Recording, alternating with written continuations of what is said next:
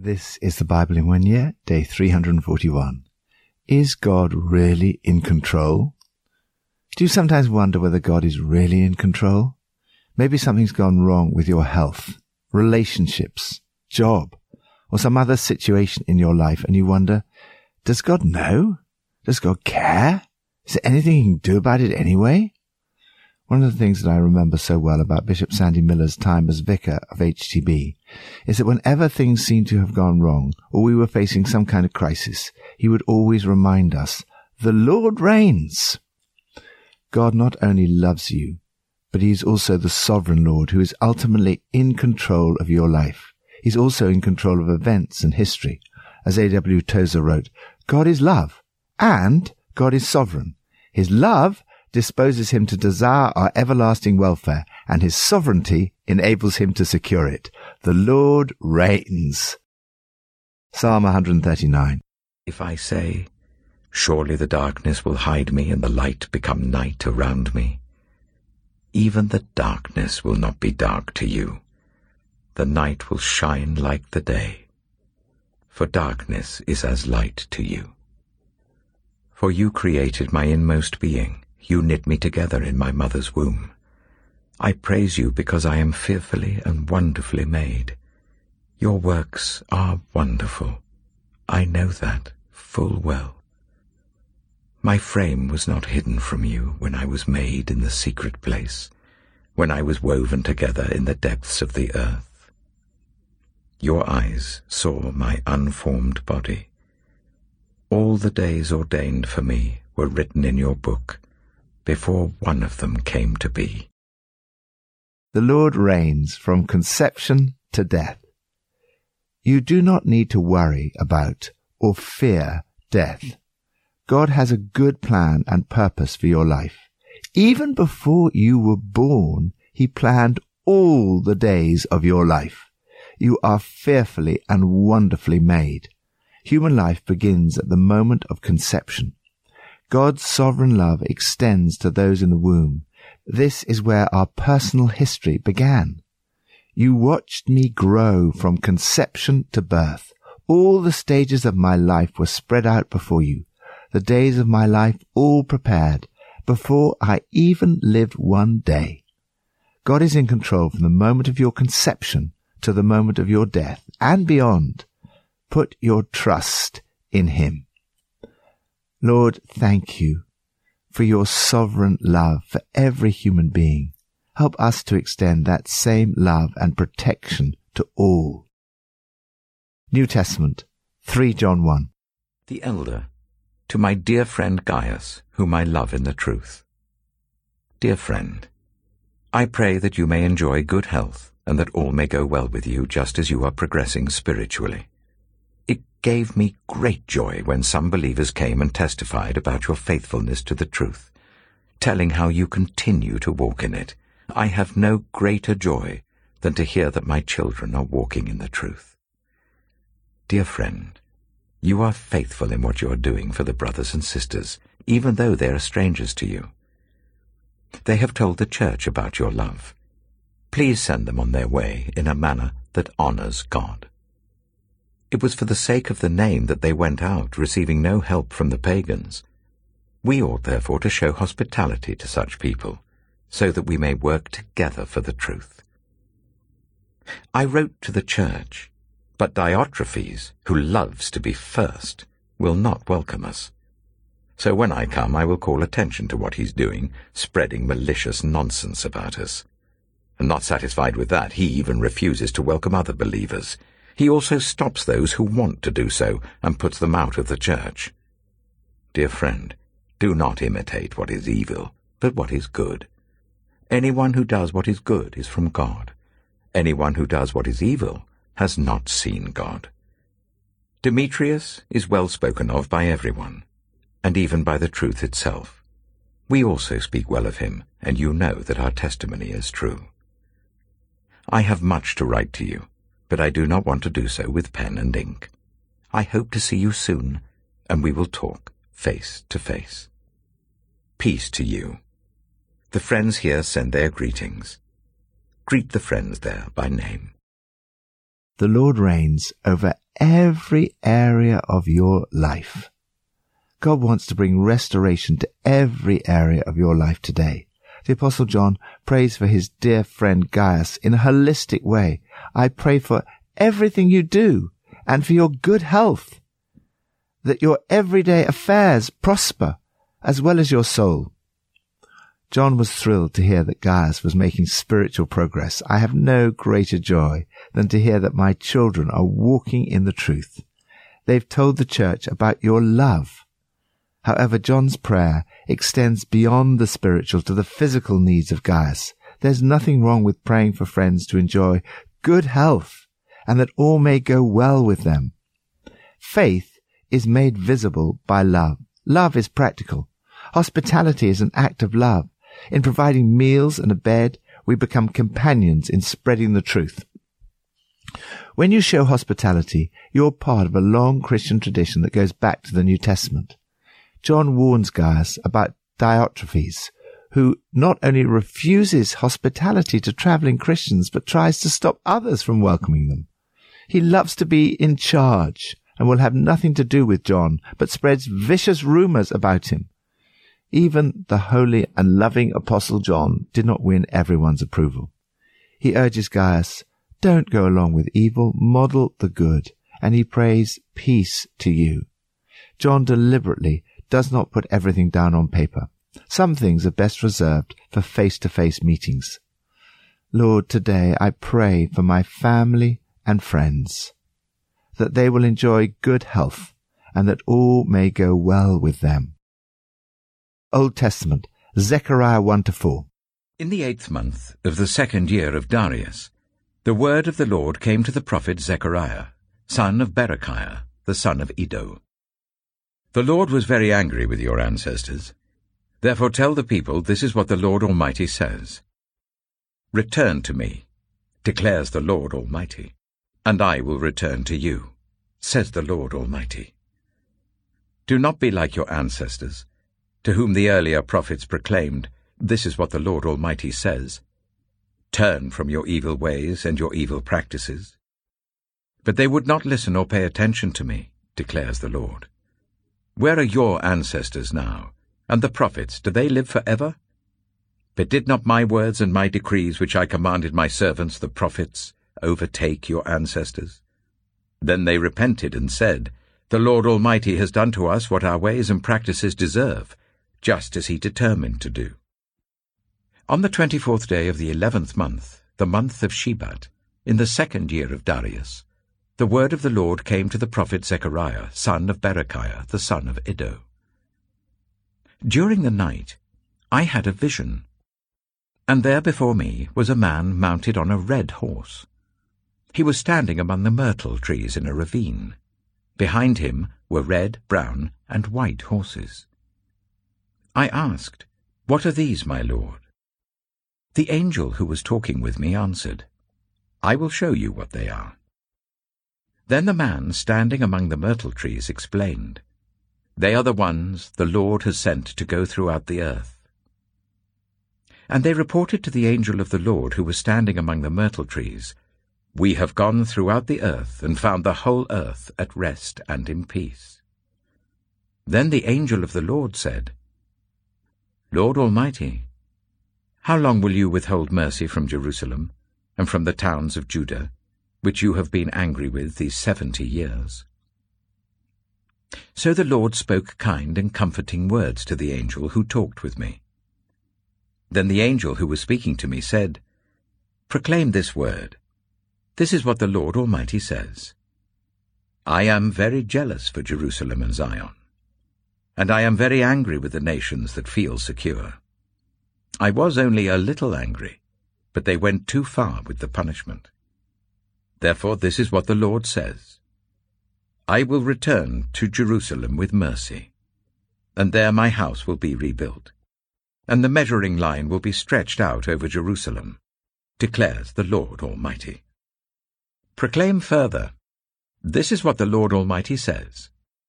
My towns will again overflow with prosperity, and the Lord will again comfort Zion and choose Jerusalem. Then I looked up, and there before me were 4 horns. I asked the angel who was speaking to me, "What are these?" He answered me, "These are the horns that scattered Judah, Israel, and Jerusalem." Then the Lord showed me 4 craftsmen. I asked, "What are these coming to do?" He answered, "These are the horns that scattered Judah, so that no one could raise their head. But the craftsmen have come to terrify them, and throw down these horns of the nations, who lifted up their horns against the land of Judah to scatter its people." Zechariah chapter 2. Then I looked up, and there before me was a man with a measuring line in his hand. I asked, "Where are you going?" He answered me, "To measure Jerusalem, to find out how wide and how long it is."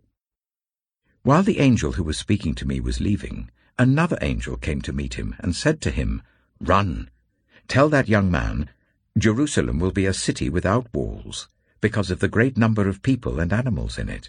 And I myself will be a wall of fire around it, declares the Lord, and I will be its glory within. Come, come, flee from the land of the north, declares the Lord, for I have scattered you to the 4 winds of heaven, declares the Lord. Come, Zion, escape you who live in daughter Babylon. For this is what the Lord Almighty says, After the glorious one has sent me against the nations that have plundered you, for whoever touches you touches the apple of his eye, I will surely raise my hand against them, so that their slaves will plunder them. Then you will know that the Lord Almighty has sent me. Shout and be glad, daughter Zion, for I am coming, and I will live among you, declares the Lord. Many nations will be joined with the Lord in that day, and will become my people. I will live among you, and you will know that the Lord Almighty has sent me to you. The Lord will inherit Judah as his portion in the Holy Land, and will again choose Jerusalem. Be still before the Lord, all mankind, because he has roused himself from his holy dwelling. Zechariah chapter 3. Then he showed me Joshua the high priest standing before the angel of the Lord, and Satan standing at his right side to accuse him. The Lord said to Satan, The Lord rebuke you, Satan. The Lord who has chosen Jerusalem rebuke you. Is not this man a burning stick snatched from the fire? Now Joshua was dressed in filthy clothes as he stood before the angel.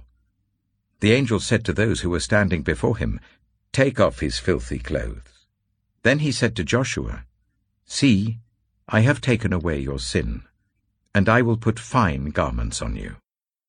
Then I said, Put a clean turban on his head. So they put a clean turban on his head and clothed him, while the angel of the Lord stood by. The angel of the Lord gave this charge to Joshua.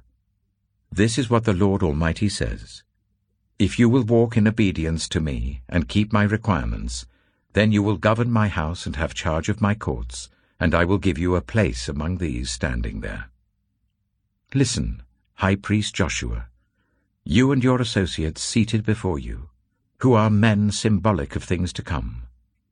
I am going to bring my servant, the branch. See the stone I have set in front of Joshua. There are 7 eyes on that one stone, and I will engrave an inscription on it, says the Lord Almighty. And I will remove the sin of this land in a single day. In that day, each of you will invite your neighbor to sit under your vine and fig tree, declares the Lord Almighty. Zechariah chapter 4. Then the angel who talked with me returned and woke me up, like someone awakened from sleep. He asked me, What do you see? I answered, I see a solid gold lampstand, with a bowl at the top and 7 lamps on it, with 7 channels to the lamps. Also there are 2 olive trees by it, one on the right of the bowl, and the other is on its left. I asked the angel who talked with me, What are these, my lord? He answered, Do you not know what these are? No, my lord, I replied. So he said to me, "This is the word of the Lord to Zerubbabel.